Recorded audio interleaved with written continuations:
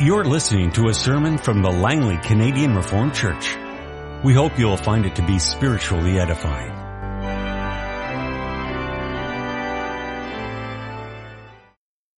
The scripture reading this morning is from the book of Psalms, Psalm 8.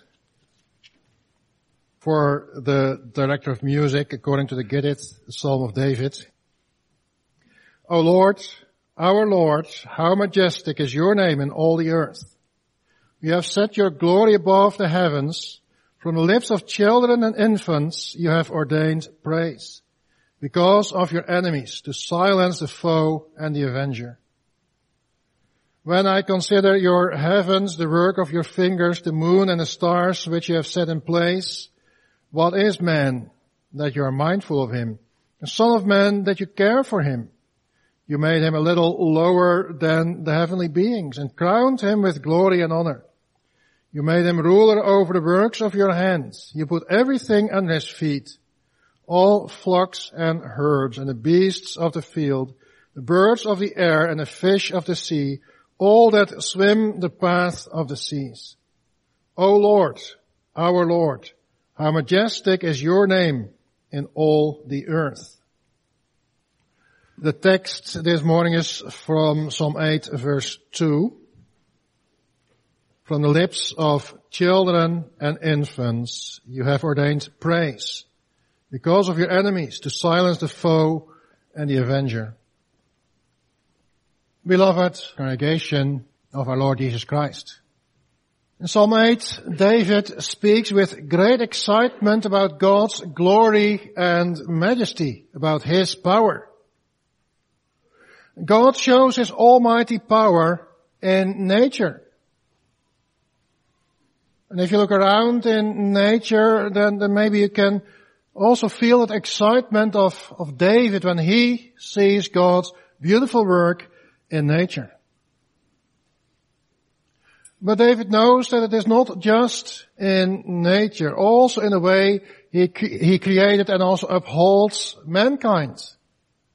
Man, such a small and tiny creature in his vast creation, nevertheless, God gives an important place to man in his creation. He even made him ruler of it all. And then David summarizes. When he thinks about it, he summarizes it in all these words. O Lord, our Lord, how majestic is your name in all the earth. And if you look at Psalm 8, that is what David starts with, and that is what he ends with. It's a summary and a conclusion of this psalm. First, he begins with it, and then he elaborates on it and explains why God's name is majestic, and then he closes with it again.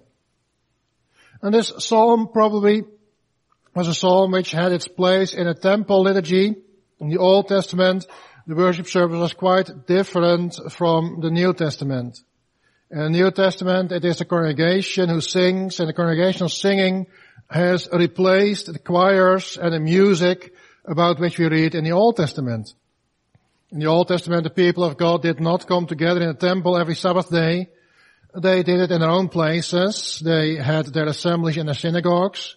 But the worship service in the temple, the house that God chose for his name, there it was through choirs and many other musicians that God was worshipped. And Psalm 8 had a place in the temple worship service as well. And then if you look at Psalm 8, verses 1 and 2, as well as verse 9, were usually sung by a choir. And then verses 3 through to 8 by soloists or parts of the choir. And this way of singing emphasizes the message of the psalm, which is the first and the last verse, but also verse 2, which was also sung by the choir. It is then, in fact, the reason, verse 2 gives the reason why David came to this conclusion and why he made this psalm. Therefore I proclaim to you the word of God as it comes to us in Psalm 8, summarized under this theme, from the lips of infants, of children and infants, God has ordained praise. From the lips of children and infants, God has ordained praise. It can happen that an event or just a very simple thing that happens in your life awakens certain thoughts in you. And then you start thinking about it, and from the one thought, the other follows. And it all leads to one conclusion. How great is God? And that is probably how it went with David as well. Imagine a beautiful day. A couple more months, then we have that again, that we have a beautiful weather, that you can sit outside. At the end of a beautiful day, you're enjoying the nice weather. It is Sunday and you are not in a hurry. You have the time. Tomorrow you don't have to get up early maybe. Well, usually you have, but imagine you don't. You have time to just sit and relax and enjoy the beauty in God's nature. To get impressed by the beautiful sunset and thereafter the moon and the stars appearing in the sky. In the meantime, you hear some of the noises from the houses around you and from the street. The car coming around the corner with lots of noise, the driver deliberately revving up the engine, with its noise breaking the serene quietness of the evening. A few seconds later you hear a voice shouting, someone who's angry and starts cursing, misusing the name of the Lord. And you cringe when you hear it, and gone is your amazement over the beauty of God's creation. Those curse words still sound in your ears, and it is hard not to get annoyed and let it spoil your evening. But then all of a sudden, you hear a child singing. Maybe one of your little children, or maybe your grandchildren. It sings a song that it learned not so long ago. I love the Lord, the fount of life and grace. It's often one of the first songs that little children learn to sing. Yeah, I know the new version of Psalm 116 is different, but a lot of us have learned this old version when we are still young. Even before children go to school, sometimes they learn this song. And often when they sing their songs, they sing it with heart and soul, with such a joy that it makes even adults smile. And when you hear that, then all of a sudden that echo of the angry neighbor is gone. Disappeared in the wind as vain words usually do. And you are filled with amazement. How God establishes His glory from that song of that little child. Out of the mouth of children and infants. You, God, have established strength. You, Lord, have ordained praise because of your enemies to silence the foe and the avenger. How true are these words?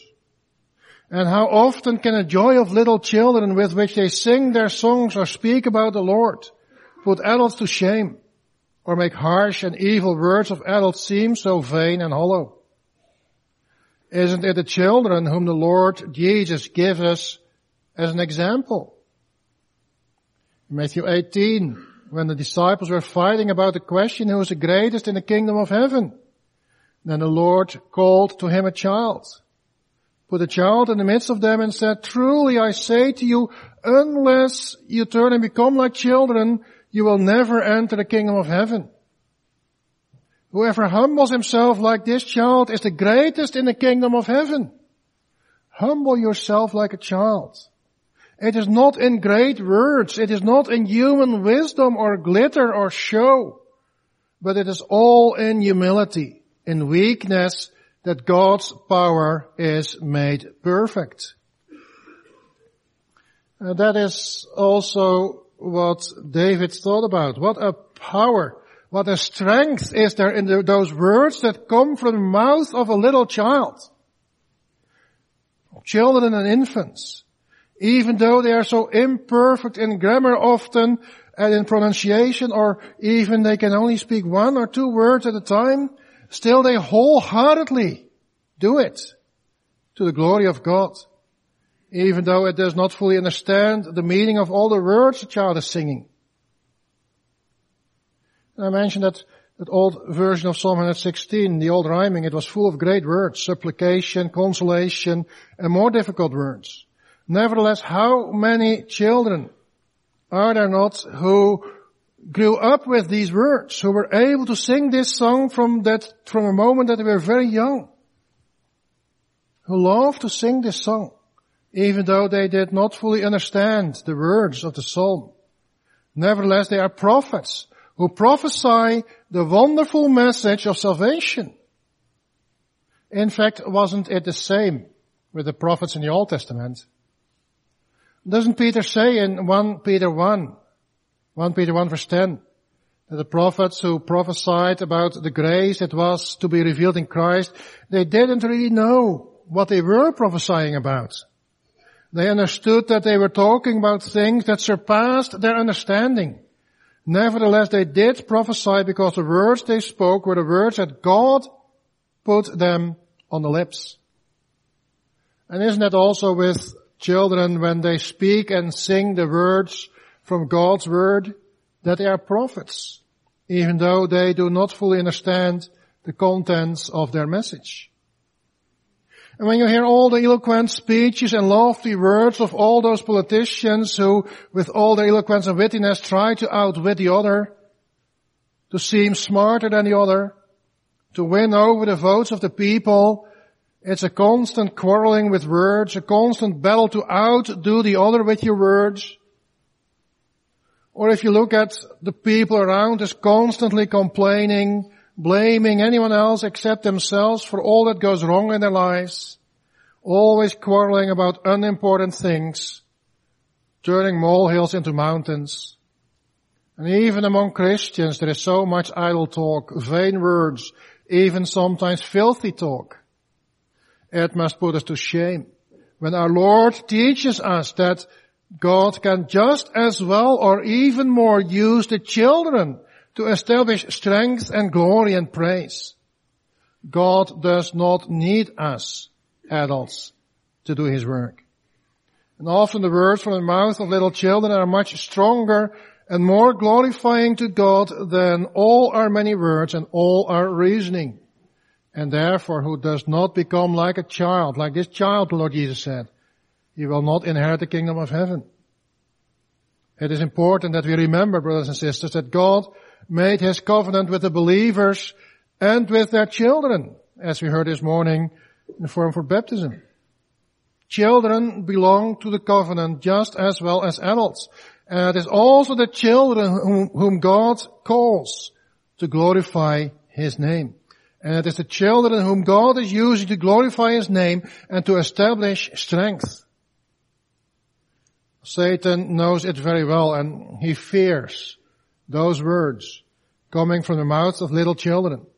Satan, he is the ultimate foe about whom David speaks in our text. And the enemy and the avenger, they are the seed of Satan, being used by Satan to fulfill his plan. But God now, against this enemy, God uses little children to resist and silence these foes. How powerful then the words of these children must be. It is not with earthly weapons that we have to fight. It is not with swords, not with guns and rifles, not with rockets and planes and bombs that we fight the enemy. The enemy is not a being of flesh and blood. We do not wrestle against flesh and blood, but against the rulers, the authorities, against the cosmic powers of this present darkness, against the spiritual forces of evil in the heavenly places, as Paul says in Ephesians 6. And the only weapon that is effective in our fight against this enemy is the armor of God. The belt of truth, the breastplate of righteousness, the shoes of the readiness given by the gospel of peace, the shield of faith, the helmet of salvation, the sword of the Spirit, which is the Word of God. And these are all descriptions of the Word of God and of our faith in which we believe God's Word. We must have a childlike faith, Christ teaches us. That faith must shield us against all the attacks of Satan. That faith makes us strong because it relies on God And when we grow up and leave our childhood behind, let us then not give up that childlike faith, brothers and sisters. Let it be a childlike faith that for God nothing is impossible, that God's thoughts are higher than our thoughts, that we cannot always understand God's doings, but let us trust with childlike reverence and trust that what God does is good. David was humbled by the words, the song of a little child. And then even more when he looks up at the sky, it is getting darker. And when it was dark in Canaan, then it was really dark in the days of David. They had no electric lights like we do, not the many lampposts and other lights which we have around us during the night. So when it was dark, then millions, even billions of stars were visible. Impossible to count them. And then David says, when I look at your heavens, the work of your fingers, the moon, the stars, which you have created. What is man that you are mindful of him? The Son of Man that you care for him.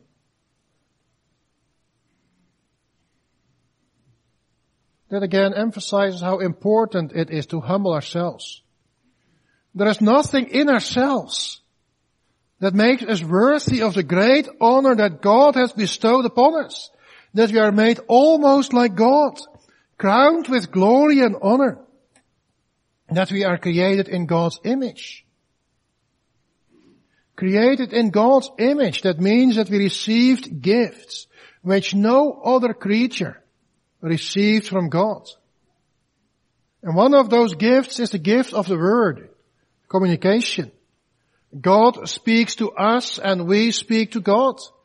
That is the most important part of the relationship between God and us, the covenant, that we receive His word and respond to that with our words of praise and thankfulness.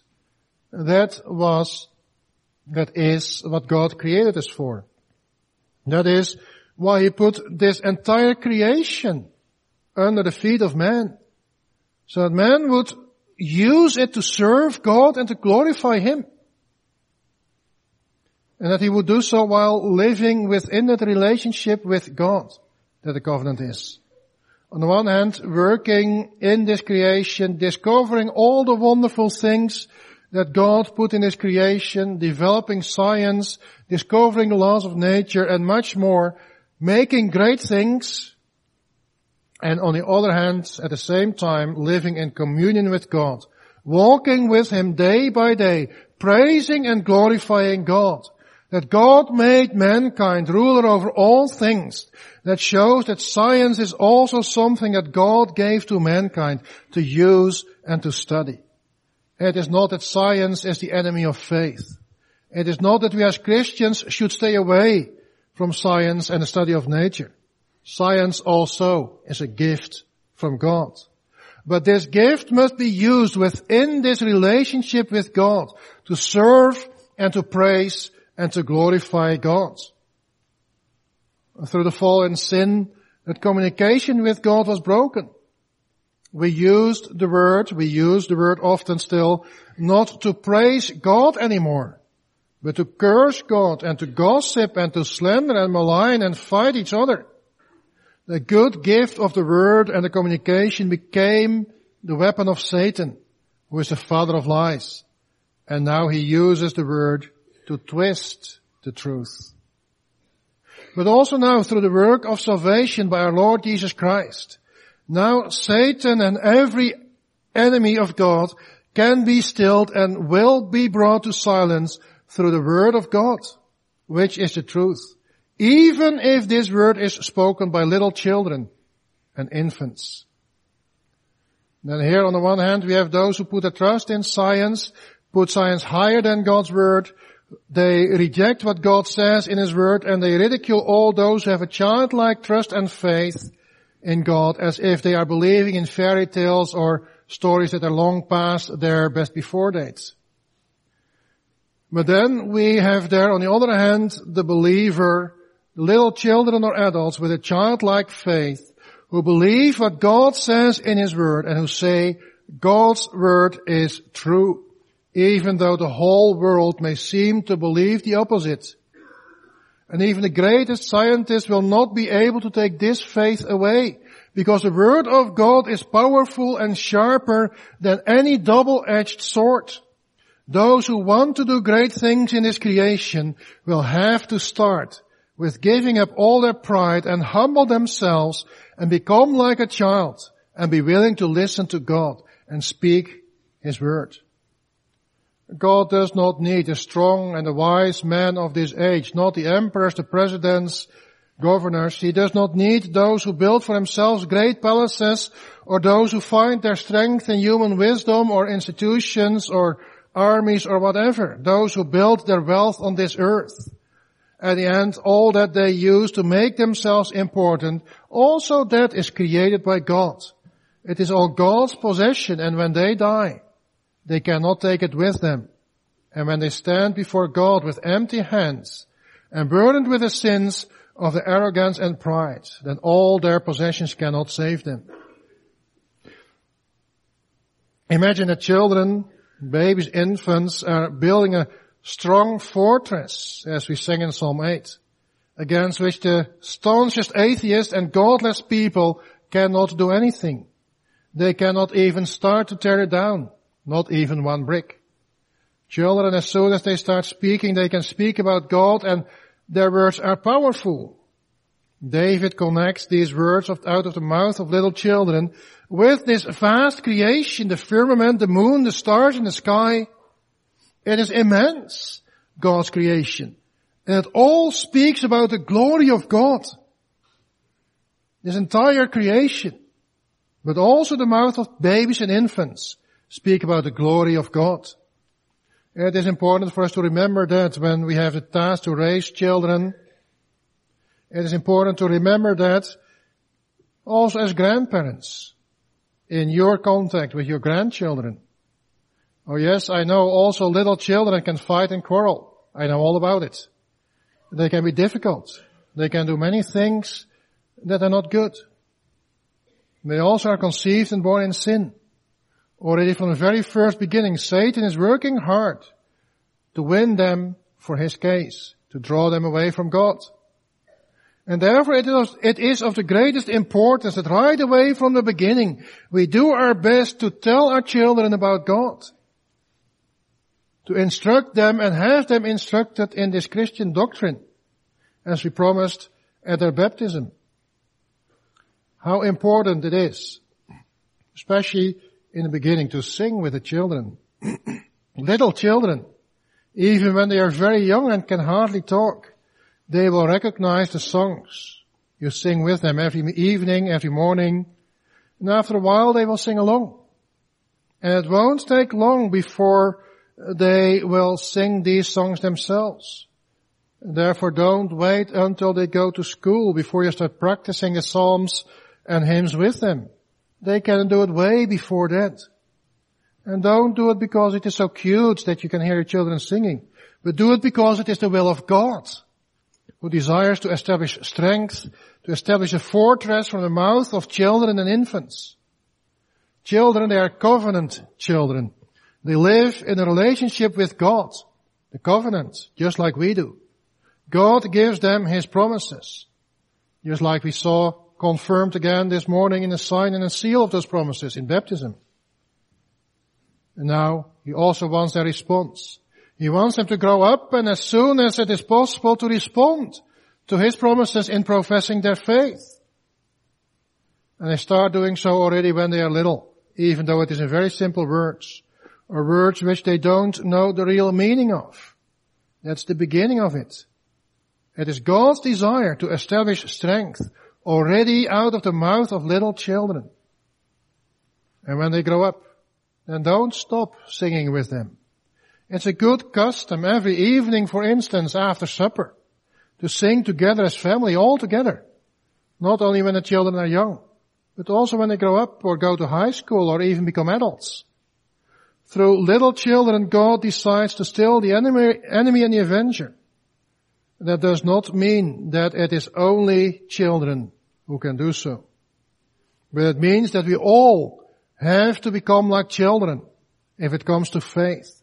And we all have to sing wholeheartedly for God, like the little children do.